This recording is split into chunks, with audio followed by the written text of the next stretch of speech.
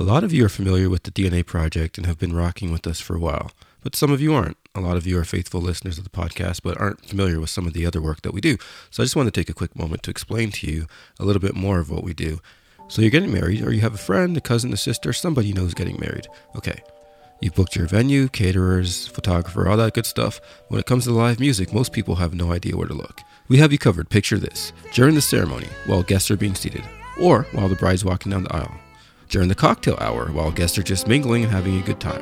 Don't forget about dinner music. That's very important to set the mood while guests eat. And we definitely can't forget the party. Let's get the party started right now with the DNA Project. www.thednaproject.ca for more information. To me, having a backup plan would be losing sight of my vision. Yes, y'all.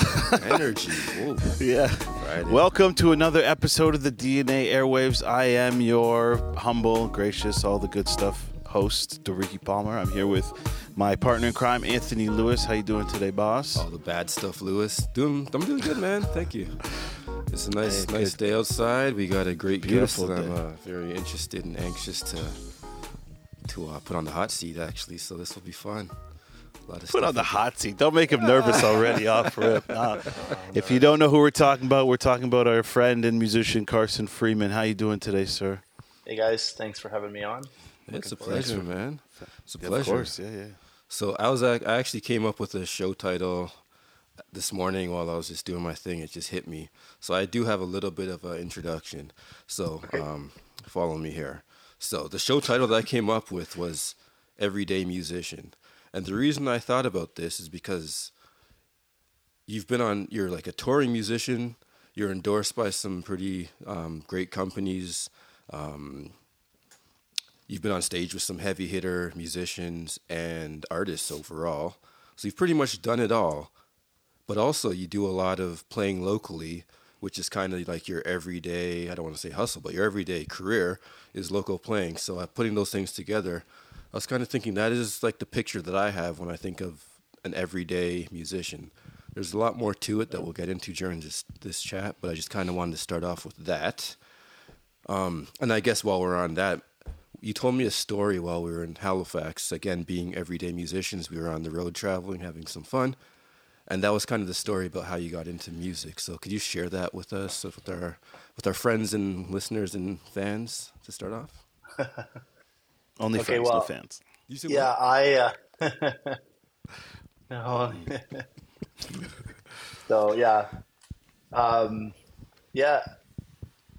my musical journey is it's really funny because I've been kind of thinking a lot about like where we came from musically and where I came from musically and how it all began. But Halifax was a really important place for me because I remember it was kind of where my faith and my music came together. And I was playing a lot in the church, and I was like a good Christian boy. I remember I prayed a lot, and I had what we'd call back then like a devotion where I'd take time to pray about things and read my Bible and try to make sense of it and apply it, like this ancient scripture to my daily living. Fair. And I would say that back then I just had so much faith that I believed that I could do stuff musically, and I kind of seen that come into fruition when I was in Halifax. Okay. And a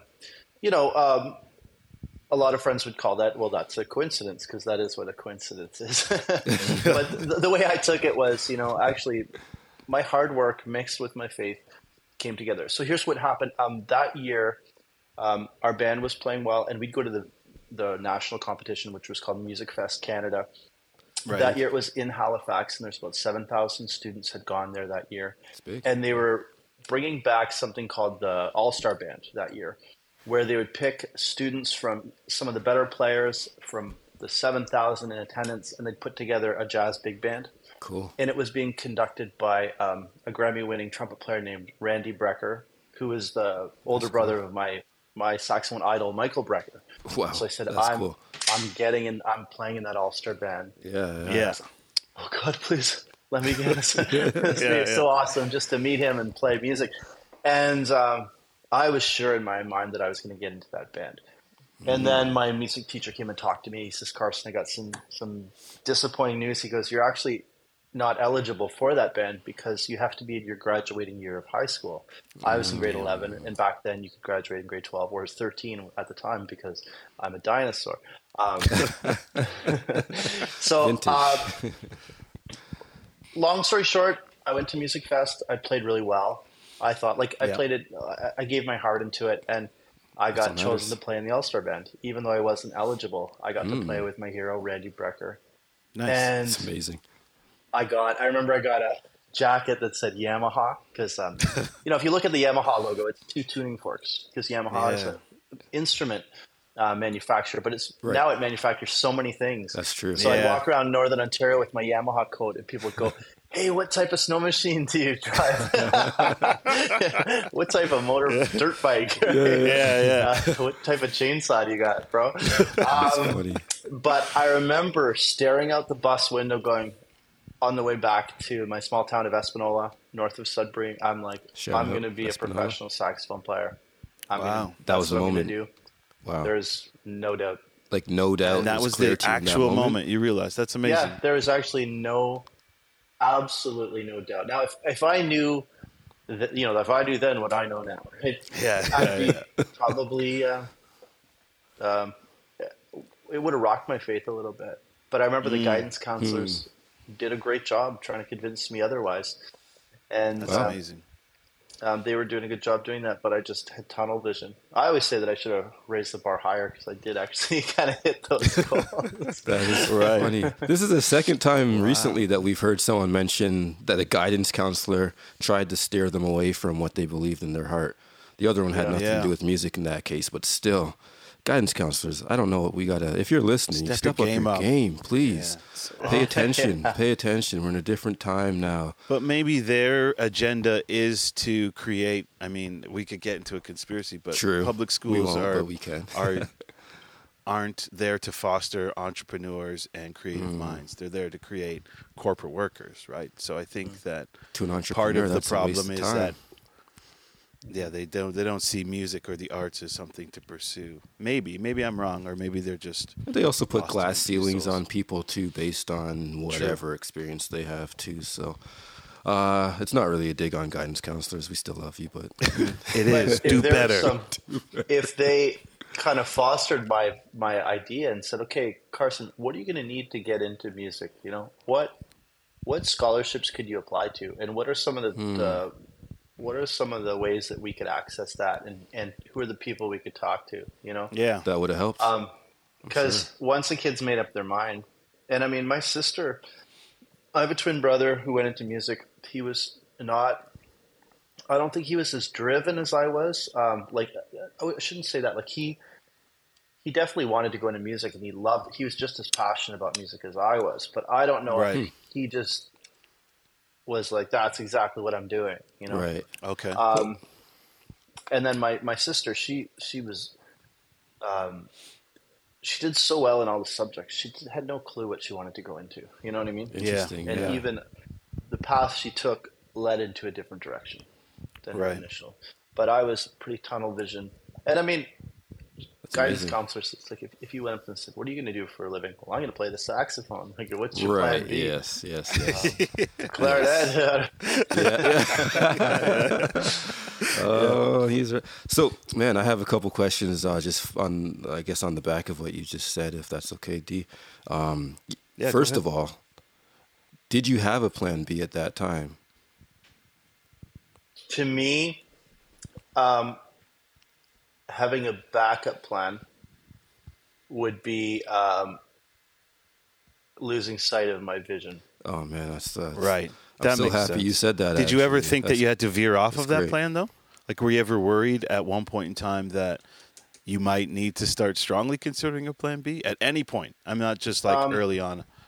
Well, this is interesting because I've been talking about this. It's very recently. So I had a residency in Toronto playing at a great club called Myth, and it burnt down.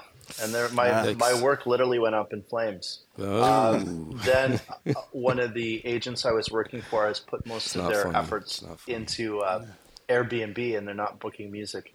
and I've lost a stream of work from that. And the school that I'm teaching at is thinking of not renewing that contract next year. I've heard this through the grapevine. Yeah. And still, I'm thinking of new avenues and new ways, and I'm strangely hopeful of the new musical things that will come my way or that I'll pursue. I love that. So, I find like these times for musicians or any artist or any profession, True. we can get desperate, right? And Yeah. we really have to be level-headed, because then you go, okay, I'm going to start. I'm going to turn my car into an Uber. I'm going to start doing deliveries and stripping, whatever it takes. Yeah, stripping. I can't even strip furniture. I shook my head, didn't even realize that's what you said. No, other way. No, we don't. Well, I mean, and the thing is, sometimes you have to do those out of necessity, right? There's nothing wrong with that. Yeah. You got to put bread on the table. And, we've all done that. But right now, I'm in a position where I got to think clearly of what makes sense, and kind of find the blessings in it. For example, if I lose my teaching job next fall, it's April. I got a lot of time to look for something to replace that. That's true. But when I'm thinking that, it's been so ingrained in me that I've learned that if I pursue a goal musically and I can achieve it, then why would I stop doing that? Right? Good point. Really great point. Yeah. Getting back to your plan B, I still don't have a plan B. Good. And I joke to people, I say my plan B is music. Right. But you are doing music, right? So if I'm not performing, I'm composing. If I'm not composing, I'm teaching. If I'm not teaching, I'm doing music. That's great. And that's one of the things that I found too. Sorry to cut you off there. Yeah, no.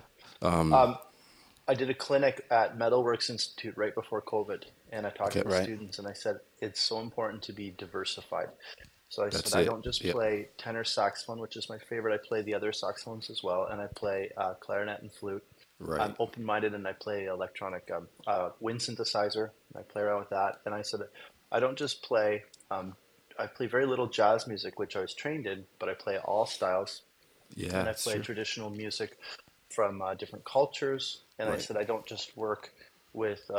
I work with a broad spectrum of musicians, all walks of life, all styles, guys and girls, whatever.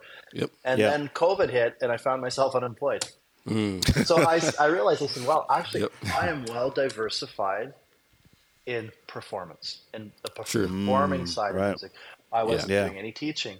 I wasn't doing any recording or composing.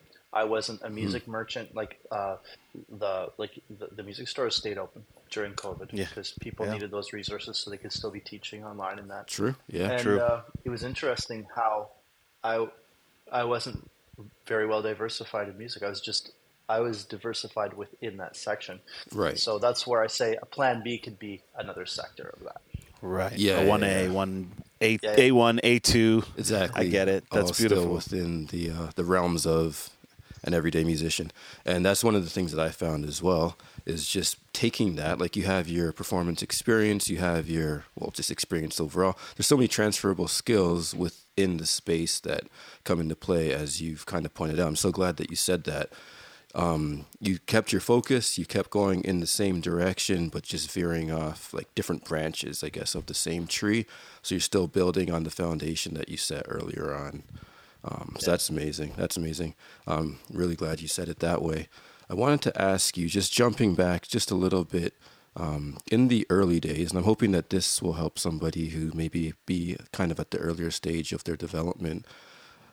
You had thrown out there that your guidance counselor could have been influential in pointing out some certain scholarships and things that would have been helpful to your growth in your career at the beginning. What were some of the challenges that you had to overcome, since you were sort of, I imagine, in a world of your own, just trying to figure some of that stuff out without that guidance? What were some of the challenges that you faced? I found a lot of the musicians, the kind of the older guard, the one or two generations ahead of me, that I looked up to and was inspired by, they would be more like, there's another musician, there's not enough work for us, and then there's another guy showing up, and Interesting. This guy's picking my brain, And a lot of them were kind of jaded by the whole thing. Fair, yeah. I remember one of the most poignant experiences I had was when I graduated college. I went to Humber College, and I went to the Montreal Jazz Festival, to see my hero Michael Brecker play, Nice. and I actually got to meet him a few times. But Nice. I didn't drink. I didn't have much money at all. But I was in a bar in Montreal, and it really is. I haven't been to Montreux, but they say Montreal is the best jazz festival in the world, and everybody was there. Yeah. And I met a hero that played the baritone saxophone, and out of respect, I won't mention their name. And I couldn't believe I got to shake his hand, and I offered to buy him a drink, and he said, sure. So I bought him a beer, and I went back to my friends. And shortly after, he approached me again, and my friends were like, hey, your friend's over there. And he came up to me, and he goes, hey, man, he goes, do you think you can buy me a meal? Whoa, wow. And reality check. What? I couldn't believe what he was asking me or why he was asking me. And I very quickly that summer realized how difficult the life of a jazz musician living in New York City. And, you know, you might get on the front of the jazz magazines. You might be on albums by the biggest jazz labels and on the radio and in the polls and everything, but it wasn't very lucrative, you know. You're still asking students if they can buy you a meal. Now, I'm not ignorant to think that that's every musician's situation. Of course not. But it just took one person's situation to make me realize that I didn't want to pigeon myself as the New York jazz saxophonist. Okay. Yeah. Right. That's right.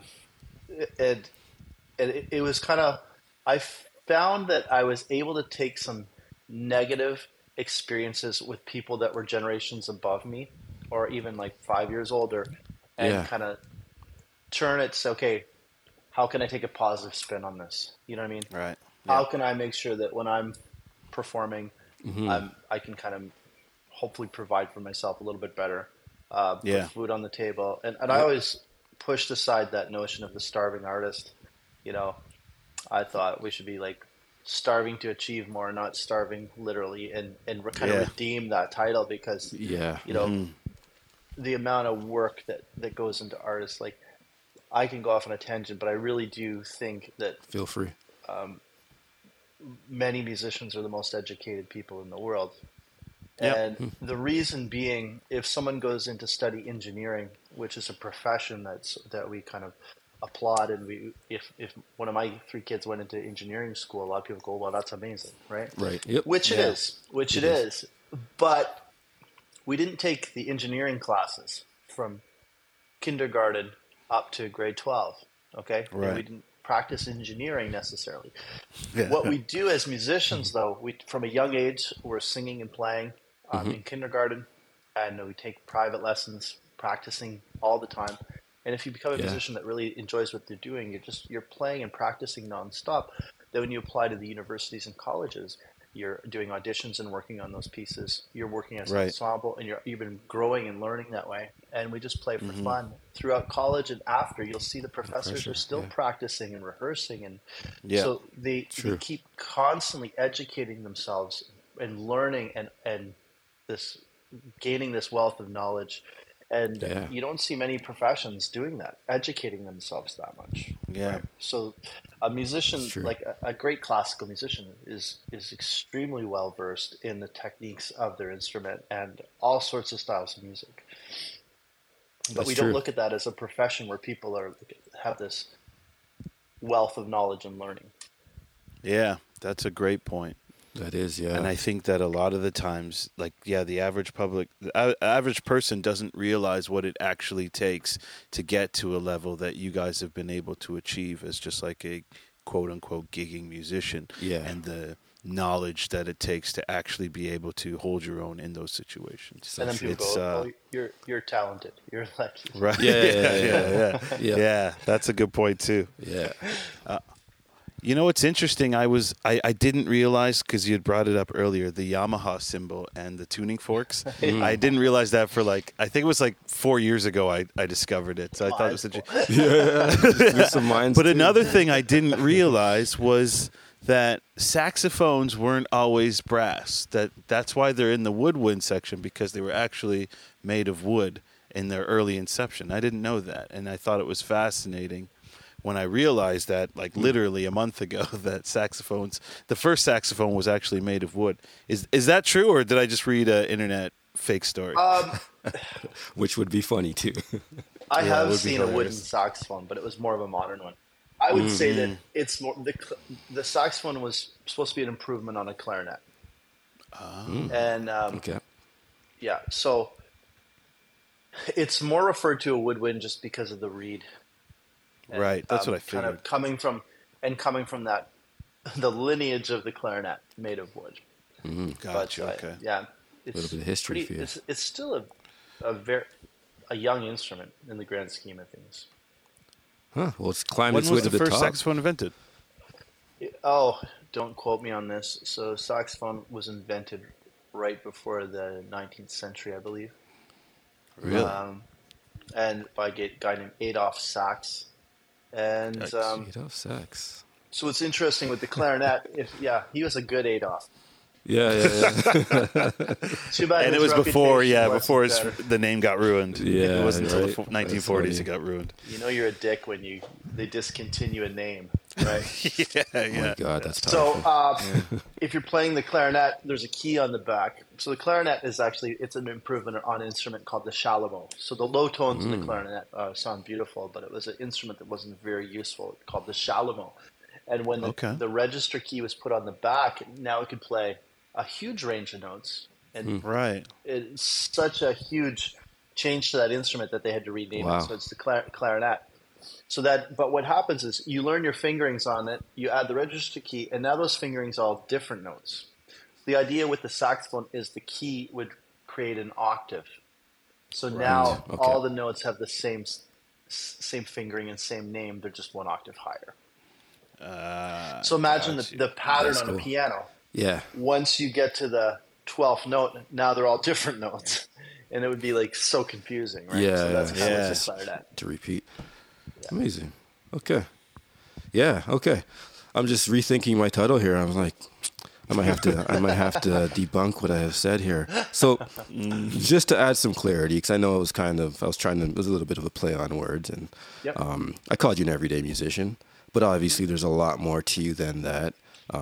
It goes a lot deeper than playing music or just a talent, as you've already pointed out to some people. Because I know we've all heard it. It's like you're talented, but they don't acknowledge or even understand the level of or the amount of time that goes into it, and respect the fact that you have to be focused for a long time. Like most of you're talking about from childhood right on up. It's not something that you stumble into for the most part and pick it up in 3 years or whatever it is. There are a couple other things. I know you mentioned some of the avenues that you've sort of transitioned to under the umbrella of music, but there's a couple other areas that I know you for, and I sometimes wonder why you made the choice not to go into one of these two categories that still fall under the creative arts. What's the one you know? Are you on comedy? That's one, yeah. So comedy and culinary are the two areas I believe with all my heart that you could have, and do shine, but probably could have shone great. Shone greatly. Shone great. Shone on, brother. Shone on. I had an appointment yesterday, and the guy said, "Can you come around tennis?" And I said, "Sean Connery's favorite sport." Wow. Tennis. Opened up a door I can't close, folks. Okay, so I have a twin brother. We're extroverts from a small town, get a lot of attention, and we're jokers. Like a lot of people in our family are jokers. And I remember funny scenarios, and I just with my twin and I, we'd always try to be witty and have a silly pun. They used to call the jokes like clean jokes, lame jokes. Now they're just called dad jokes. Like I had dad jokes before I had children. Like I literally grew into my humor. Right. And the culinary thing, I just kind of stumbled on it because my thing was I always wanted to kind of cook and play around in the kitchen, and my mom was always like, "I'll do that. You'll get burnt or get cut." Okay. Right. And I remember some of the gigs when I first started getting some work in the city. I'd work at some higher end restaurants. as a musician. And I remember once I got a free meal, which probably would have cost me more than they were paying me. Yeah. And I was just kind of like, what? Like, I was just blown away. Like, everything, I knew everything on the plate, but I'm like, why is this so much better, you know? And I used to Yeah. love watching the Food Network, and I would just experiment with, instead of making stuff by reading the ingredients on the preparation modes on the box, Right. I Yeah. started kind of buying my own produce and playing around with it. And I did learn a lot actually from cookbooks and watching tutorials. As a podcaster, you know that great content is only half the battle. The other half is finding the right hosting platform to reach your audience. That's where Captivate comes in. With unlimited podcasts, advanced analytics, and personalized support, Captivate has everything you need to grow your audience and monetize your show. Join the thousands of successful podcasters just like us who trust Captivate for their hosting needs. Visit dnaairwaves.com/captivate today to start your free trial. On Food Network and then Yeah. YouTube. And I had my own little kind of my go-to meals that I could make and my recipes that I kind of perfected, and we'd have like dinner parties at the house and stuff like that. So there's a TV show called Come Dine With Me that was just hilarious, a British TV show. And then one day I'm watching it and they said, Come Dine With Me is coming to Canada to apply. Yeah. And I filled out that application, and I said to my wife at the time, I'm like, should I go on this show or not? And she goes, well, just apply and see what happens. I said, if I push send, I'm going to be on that show. That's it. Just because when I answered the questions, I knew they're going to at least interview me. And Right. I applied, and 2 weeks later, I'm being filmed for this show. That's amazing. So it was a reality TV show with home cooks. Yeah. And I won that show. It was like 5 contestants. Okay. And but once again, I'm not up against professionals, and a lot of times they're choosing contestants because they're not good cooks, and it's going to make for good TV. Right? Okay, Gotcha. But Yeah. after that experience, I got asked to do a live cooking demonstration with a chef named Jonathan Collins. He was Prime Minister Stephen Harper's chef. Pretty cool. And we were doing these demonstrations with a food truck, and then from there. He got hired to be on I think it was CTV, the Stephen and Chris show. And he was a chef on there. It was like a daytime TV show. Cool. Yeah. And then I got asked to do some demos by myself. And I was like, oh, I can't do that by myself. Yeah. But I did go to culinary school in the evenings just because I loved cooking. And I quickly learned that, I would like to teach people how to cook, very basic meals and fun things and ways to kind of spice up what you're doing, literally and also metaphorically, make it look a little fancier with the plating. Always a comedian. There's a huge difference between what I do and what a chef does. I would never call myself a chef. I don't throw that term around. And it's neat because the culinary arts are the only art form that involves all 5 senses. You know, you can see the bread rising in the oven. Yeah. You could hear it when you crunch into something. You can smell it. You can taste it. You know, all those senses are fully engaged. So it's Never thought of that. A lot of people don't consider that as artful as music, right? But I would say probably more so. There's definitely I tend to a agree. huge art to that. Yeah. And then I had a daughter, and I started my first kid, and I started getting really busy, and I didn't really have time for cooking. But during COVID, some musician friends and we started a TV show in Port Credit. It was a Facebook show, and we had we'd have thousands of viewers and just people wondering what was happening with the local musicians, and we had it all socially distanced, and we got very cool. We'd have guest artists playing on the patio outside, and it worked really well. And I was doing a cooking segment on that, so we did it's called Cooking with Carson. I was showing people how to cook. Love it. And it's funny though that wouldn't work now because it worked when everyone was home. Yeah. Okay. Yeah. But it was a lot of fun, and it was fun. It was fun to pull that card out, and the comedy thing. I actually did an event with the comedian Sinbad, I was playing with I love Sinbad. Legend. Yeah. yeah. So I played with an artist that was named Robert Tardik, and he was on the Canadian. He was on the smooth jazz radio station. So we went down and I played with him in LA, and I played with some other musicians and met them. Nice. And through those connections, when Sinbad came from LA to Toronto, he said, "Hey, is there any musicians I'm looking?" And so I got called up, and Nice. man, that was one of the greatest experiences. Just we hung out all day, and he toured with another comedian that opened up his show, Yeah. and That sounds fun. the three of us were just hanging out and just busting a gut all day, Yeah. laughing about everything. And I said a few things just as an aside, and those guys would be cracking up too. And it was funny, like hanging out with this comedic legend. So we were expecting our second kid, and we went out to Yuck Yucks after. I said, "Oh, I don't know if I shouldn't be out." He says, "Hey, look, I have a driver. Well, we'll drive you home if you need to, right?" Nice. And we get into Yuck Yucks, and there's a comedian up there bombing, and people are making fun of him. And this guy's trying to sing a song about his dead hamster, right? Oh, boy. God. So, anyways, Okay. then Sinbad is there. He's talking. He goes, "Hey, I'm touring with my buddy here." And he goes, "But Carson's with me, and he's even funnier than him, eh?" Ooh. And he got me up to do stand up. Whoa. Pressure. Yeah, Pressure. Jeez. And I said, "Oh, this is gonna go great." And no matter what I said, people would be roaring, laughing. So I had the best audience. They were already primed. Right. Yeah. And then Sinbad yells out, he goes, "Have you ever been to Shanghai?" And I had been. We were talking about this earlier, and he said, "Well, how do you like Shanghai?" And I said, "Oh, it's great." I said, "You should have seen their Chinatown. It was huge."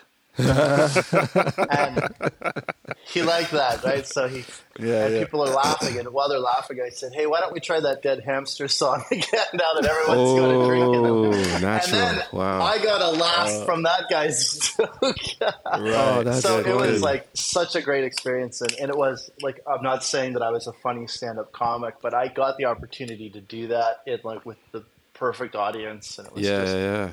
like and That's cool. bringing man. it back to music. Like, it's funny that the career path I've been on, I've played with like 8 Grammy winners. I've played for celebrities. I've also played for ribbon cuttings for daycare centers opening. It's not like always glamorous. Yeah. Fun, fulfilling lifestyle. Yes. I wouldn't have met you two without music. So like a guidance counselor squashing that, like Yeah. boy, let's call this. We gotta put guidance counselor in the title. Yeah, we're gonna have to. Keep circling back. Yeah. Who counsels the guidance counselor? We do starting today. Listen up. You know what's funny, Carson?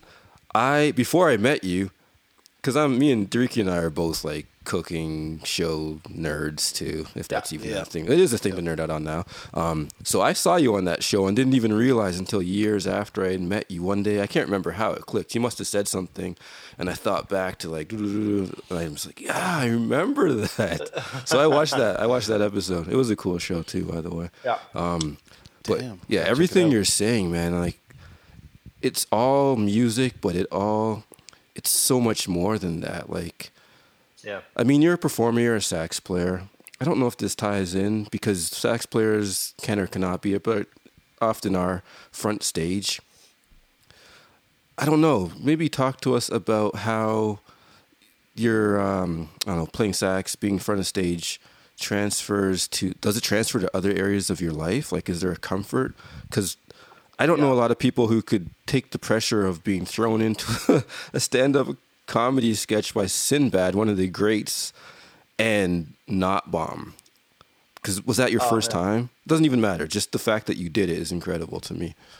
Yeah, I think it was set up where no one expected anything. He said, Right. "I got a musician touring with me, and he's going to be funnier than this guy." Okay. But it was kind of like, it was all almost in jest, and I felt like if I bombed, I could stand behind, well, what do you expect? I play the saxophone. Fair. Okay, so you took the pressure But off yourself. I've had no problem performing in front of people. I kind of look at it as, people that live busy lives, people work hard for their money, and when they True. go out, like I have this where I want to give 100%. I want to give them everything, but not Yep. show off, right? Thin So line. it's for the perspective of giving back.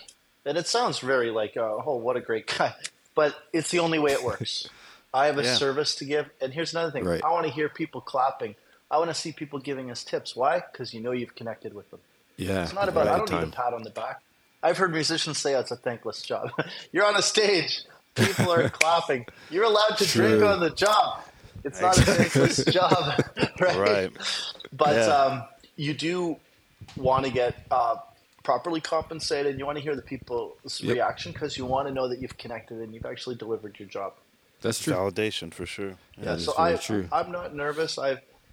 It's just part of my upbringing. Toronto changed me for good. You know, I did grow up in a conservative Christian home. You know, something I think was, I got really good firm roots there, but I didn't really realize till later. Yeah, like, and my parents didn't. They weren't super strict. Like, the Bible says this, and we don't do. But they said they knew, like, hey, we don't necessarily have it all together, but we're following this method that we think works, and it worked for our parents and it worked for their Yeah. parents. Like foundational But truths. it didn't all work for me when I moved to Toronto, and I had to see like, okay, there's like I always loved different cultures, meeting people, and like Yeah. there's getting back to like food and music. What other better ways to understand and respect other cultures, right? Absolutely. That's true. Great point. Yep. So, That's and huge. I'm not saying that but growing up in a small town, everyone looked like me. I have a twin brother, even, Yeah. and the only ethnic restaurant we had fried chicken from Kentucky, but even the Chinese restaurant had hamburgers because not everybody was into that, right? Right. So, Right. and- Wow. Okay. No joke, like you'd have that. So Yep. it was. What made you choose Toronto? Just out of curiosity. Well, we would go on those band trips, and I got to see the country. But Okay. I got to see the country, but Toronto was a big deal for me because although it was 6 hours away and I lived in the same province, there was just like a vibe here. Yep. Yeah. It had so much, and I grew up in rural northern Ontario where people go, "Oh my God, it's so beautiful! You can see the mountains and the northern lights, and you go, Yeah. put a fish, you can put a Sounds fishing great. line and through the ice, and Oh, but man. that wasn't for me. I loved the urban, I'd Yeah, read yeah. reading Miles Davis autobiography, and I loved it, and him talk about New York City, and I just thought, well, this is Canada's New York City, right? Yeah. And, Fair enough. and Yeah. I just thought, I said, that's New York, and this is York. Yeah. This is North York. Yeah. But and once again, I had good experiences here, and a lot of the better musicians were living in Toronto, so that's where I wanted to be. Did you and your brother decide that around the same time, or just great minds think alike, and you Well- just both ended up here? Curtis and I both applied for scholarships, and he got scholarships to he even got a scholarship to Berkeley College, but he went to nice. Humber College, and I got a scholarship to U of T, but I actually didn't have enough credits to go because I needed my OICs. So I Right, stayed okay, yeah. behind a year, and I actually did 6 years of high school, which is crazy. But my last year was victory lap. just getting that extra credit, and then I decided Yeah. not to go to U of T either. And that was an amazing year for me because my brother was going to Humber, and although we played a lot of music, we didn't study a lot of the theory in that. So he was kind of showing me what he was learning in college, and when That's I came cool. in, Right. I was really well prepared. That's great. That's amazing. So, And you would have had that extra year of like networking and meeting people Yeah. before yeah. you came into the big city. So that's cool. And I guess just on that, there's another area that most people probably don't have to consider just as far as staying connected and having, your name or your talent or your whatever it is out there, your availability. These are all not words I was trying to get at, but just as far as networking and staying relevant, can you talk to us about that? Because that's not something that's important in every line of work, but it really is for musicians. Yeah. Yeah, I think I had an incident last week, 2 weeks ago, Okay. where I had a gig on Wednesday. Okay, I had a gig Wednesday Yep. morning, and Mm-hmm. I charged my microphone, my wireless microphone. I got all my equipment ready by the door because I wasn't going to need it till Wednesday morning. That was my first gig that week, Yeah. and Gotcha. I was actually I was at the gym and I checked my messages and it said, "Where are you?" The event started 20 minutes ago. It was on a Tuesday, Ooh. Oh. and Oh, I've always been not Oh proud, but I've man. always like said, "Hey, I don't miss That's gigs. I'm a crazy. professional. I'm always on time." yeah. And my first Right. reaction was, "What am I gonna? What excuse do I have? What can I That's tell them?" Yeah. nuts. And the only Huh. thing is like, you gotta tell them the truth. You made a mistake. You Hmm. screwed up. Yeah. You know what I mean? Yeah. Yeah. And Yeah. even like your integrity is everything. And I found by Absolutely. doing that, the ladies, like I wasn't giving any excuses except for the fact that I messed up. Yeah. And because your reputation's everything. And Wholeheartedly Yeah. agree. Yep. so people hire you for a service. And Yeah. sometimes some gigs that I get asked to do, I know they're a grind. They're Mm. far away. There's a lot of work. There's not a lot of money. Right. And Mm-hmm. sometimes I say no, not because it's below me, because nothing's below me. I'll just say yes or no. But sometimes I know that I'm in a space where I'm going to be complaining a lot, and I don't Fair. want to be Yeah. that guy. You know, Yeah. you Yeah. know Right. yourself, and you Right. know what you're Yeah. bringing to the table. Yeah. So Better. keeping yourself good relevant is perspective. just when you are hired, you deliver, and you got to realize that that gig was a privilege to be able to play for. Mm-hmm. They Yeah. don't. Someone could call me and 10 times in a row, and if they call someone different at the 11th time, not to take it personally. You know what I mean? True. It's Yeah. not necessarily that I screwed up, but there is other sax players, and maybe they just want to play with this guy, or maybe they owe him a favor because he's given them some work, and Sure. just Right. show up. And number one, I get a lot of work because of my personality. People like me. That's for sure. Like That's for sure. people like working with me. But if I can't play the saxophone also, Mm-hmm. then I'm kind of irrelevant. And then there's some gigs where Like saxophone is almost superfluous, you know. So I just show yeah. up and have a good time and just contribute to it. I remember when my brother, he worked on cruise ships for a bit, and Royal Caribbean had this philosophy that was just like own the situation. So no matter what happens. So I try Yeah. to do that Okay. too. Like if I'm hired to play the sax and someone's looking for the washroom, I go, oh, it's just over here. You know, that's an easy example. Yeah. But it makes sense. but- Though. We've all been there as musicians. Like, I'm just going to wear all black, and then you just look exactly like the wait staff, and people are asking you for a fork. I'm like, I'll get you a fork. That's hilarious. Yeah. Oh man. I'll get you a fork. Stay humble, folks. Stay No humble. kidding. That's too man. funny. I love that. New episode title. It's not below me. It's just baloney. You guys like it? Yeah. It might grow on you. We'll see. I think we should call it "Give That Man a Fork." The fork in the road with Carson Freeman.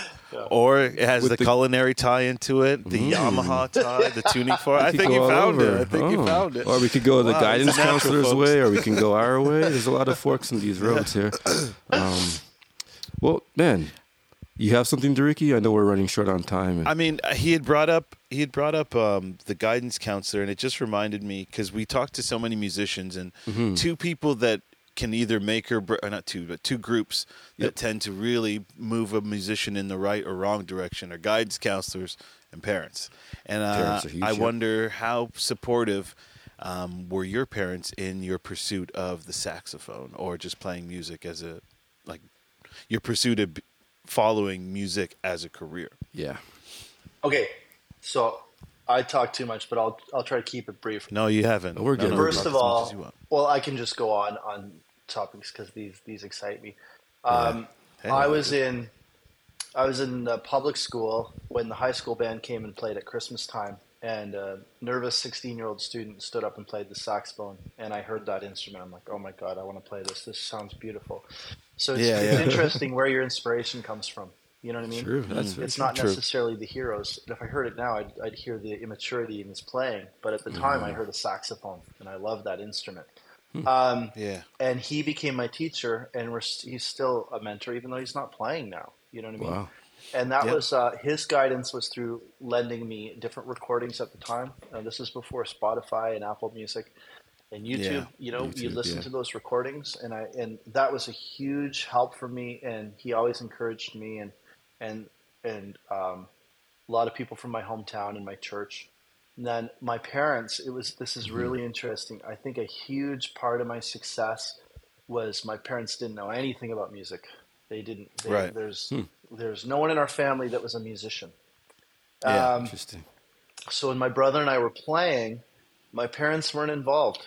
They supported it. They'd be like, the boys like playing, and it's keeping them out of trouble, and Yeah. they help us buy our instruments, but they weren't going, hey, you should be practicing scales, and you shouldn't be doing that, or why are you listening to that music, or why are you doing this? Yeah. So, but the Yeah. proper support, the only support we needed was financial and creating this space where we could learn, right? Yeah. And Absolutely. I remember I had tears in my eyes when I told my parents that I'm going into music because I was nervous about what they were going to say. Because once Yeah, again, of there course. wasn't a plan B. And my dad said to me, he goes, listen, if that's what you want to do and you have a clear direction, and every door open, I've gotten Yeah, into trouble that's doing beautiful. other things, but music's it's always served me well. And I hate to Good. say this because That's I had huge. to work like anybody else did, but I've always found it easy, where other things didn't come easy. So Okay. Right. I think it Natural, was a at least. clear path for me. Okay. And a lot of people, they struggle, but it's not necessarily the right decision. That's a good point. That's a great great, point. Actually. amazing point.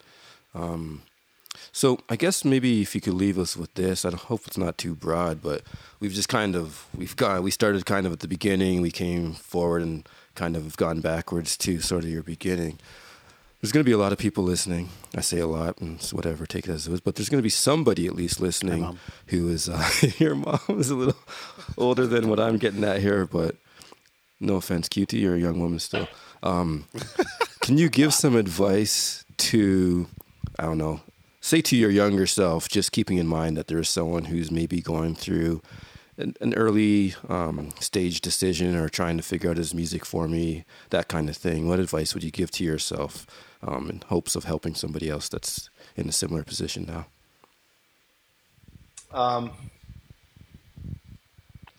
Yeah, I would just say we pursue things because we like it and we enjoy it. Yeah.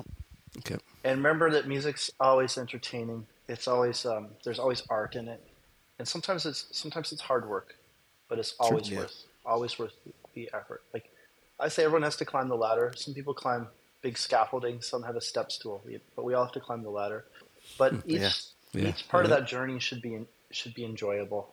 Yeah, It's kind of agreed. like if you go to the gym and you're seeing results, like musically, like it just sends this rush of endorphins when you're working on something that's really hard and you figure it out and you get to that next level and Yeah. you get to bring it to the stage and play with other people and what you're working on doesn't work, but then the fifth time it does start to come together. It's and, rewarding. Yep. it's always rewarding and you're giving back. Absolutely. The process is enjoyable and you don't have to become a professional, Yeah, that's true. we mentioned, like I have no problem performing and getting in front of I could get in front of 1 million people and not break a sweat. But I had a friend with great opportunities who packed it up and moved back home because his stage fright was crippling for that. Wow. It doesn't mean that he's not a great musician in his own right, but his role was not going to be in front of a large crowd. Wow. Yeah. So it's a broad industry, and we can all bring something to the table. But to enjoy the process, and that of course is in anything you do. True. But especially when you're doing something that's supposed to bring joy and happiness, or okay, let's say you're doing something that's supposed to create a mood in people's lives. Yeah. Mm-hmm. Yeah. You've got to put focus and energy into that and enjoy the process. Wholeheartedly Yeah, agree. that's powerful. And don't I get like too far ahead of the process. Just enjoy where you're at. And the reason Don't I laugh worry about what I'm you a don't joke. have. The reason I'm a joker is because I can always laugh at myself. I don't take myself too seriously. I That's do take huge, too. criticism, and I'd say I remember I started playing in grade 9, and I literally played. I just had fun with it. I didn't really learn much, and we were like in grade 9. I was in a junior jazz combo, and those combos didn't really start till later in high school. And musicians were developed, or they were so like structured. But we played loosely and had a lot of fun, and they threw every single award at my combo and my band's combo, and it was 100% to encourage us. Hey, you guys are doing great. Keep that up. I quickly took it as, we're awesome. And in grade 10, we're the best. You know, what are you guys doing?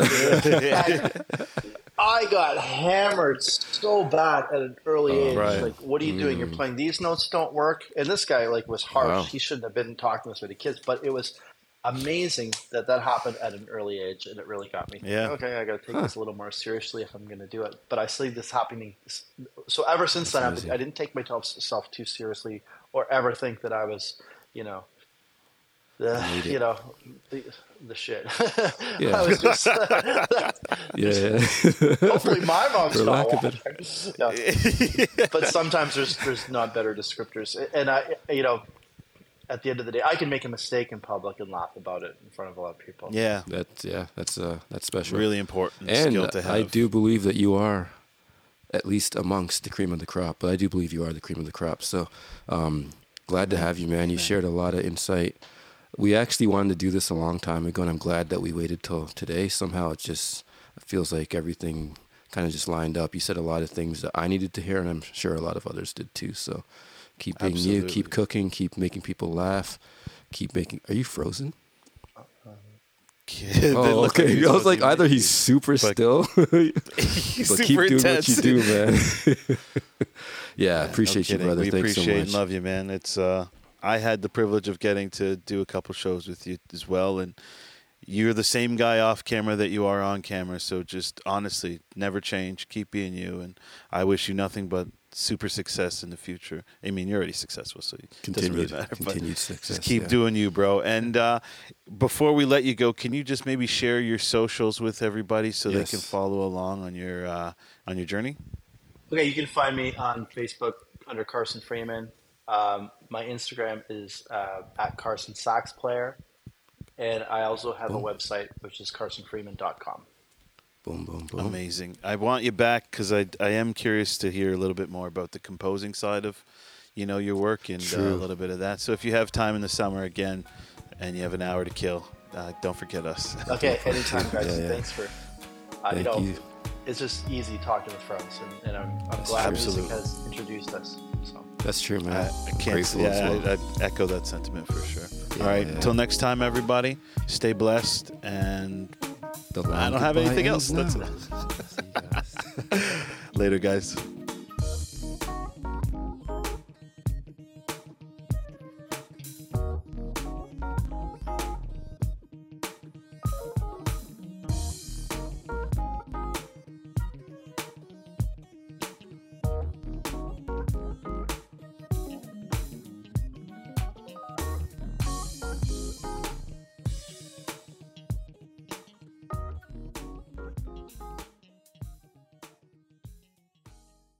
As a podcaster, you know that great content is only half the battle. The other half is finding the right hosting platform to reach your audience. That's where Captivate comes in. With unlimited podcasts, advanced analytics, and personalized support, Captivate has everything you need to grow your audience and monetize your show. Join the thousands of successful podcasters just like us who trust Captivate for their hosting needs.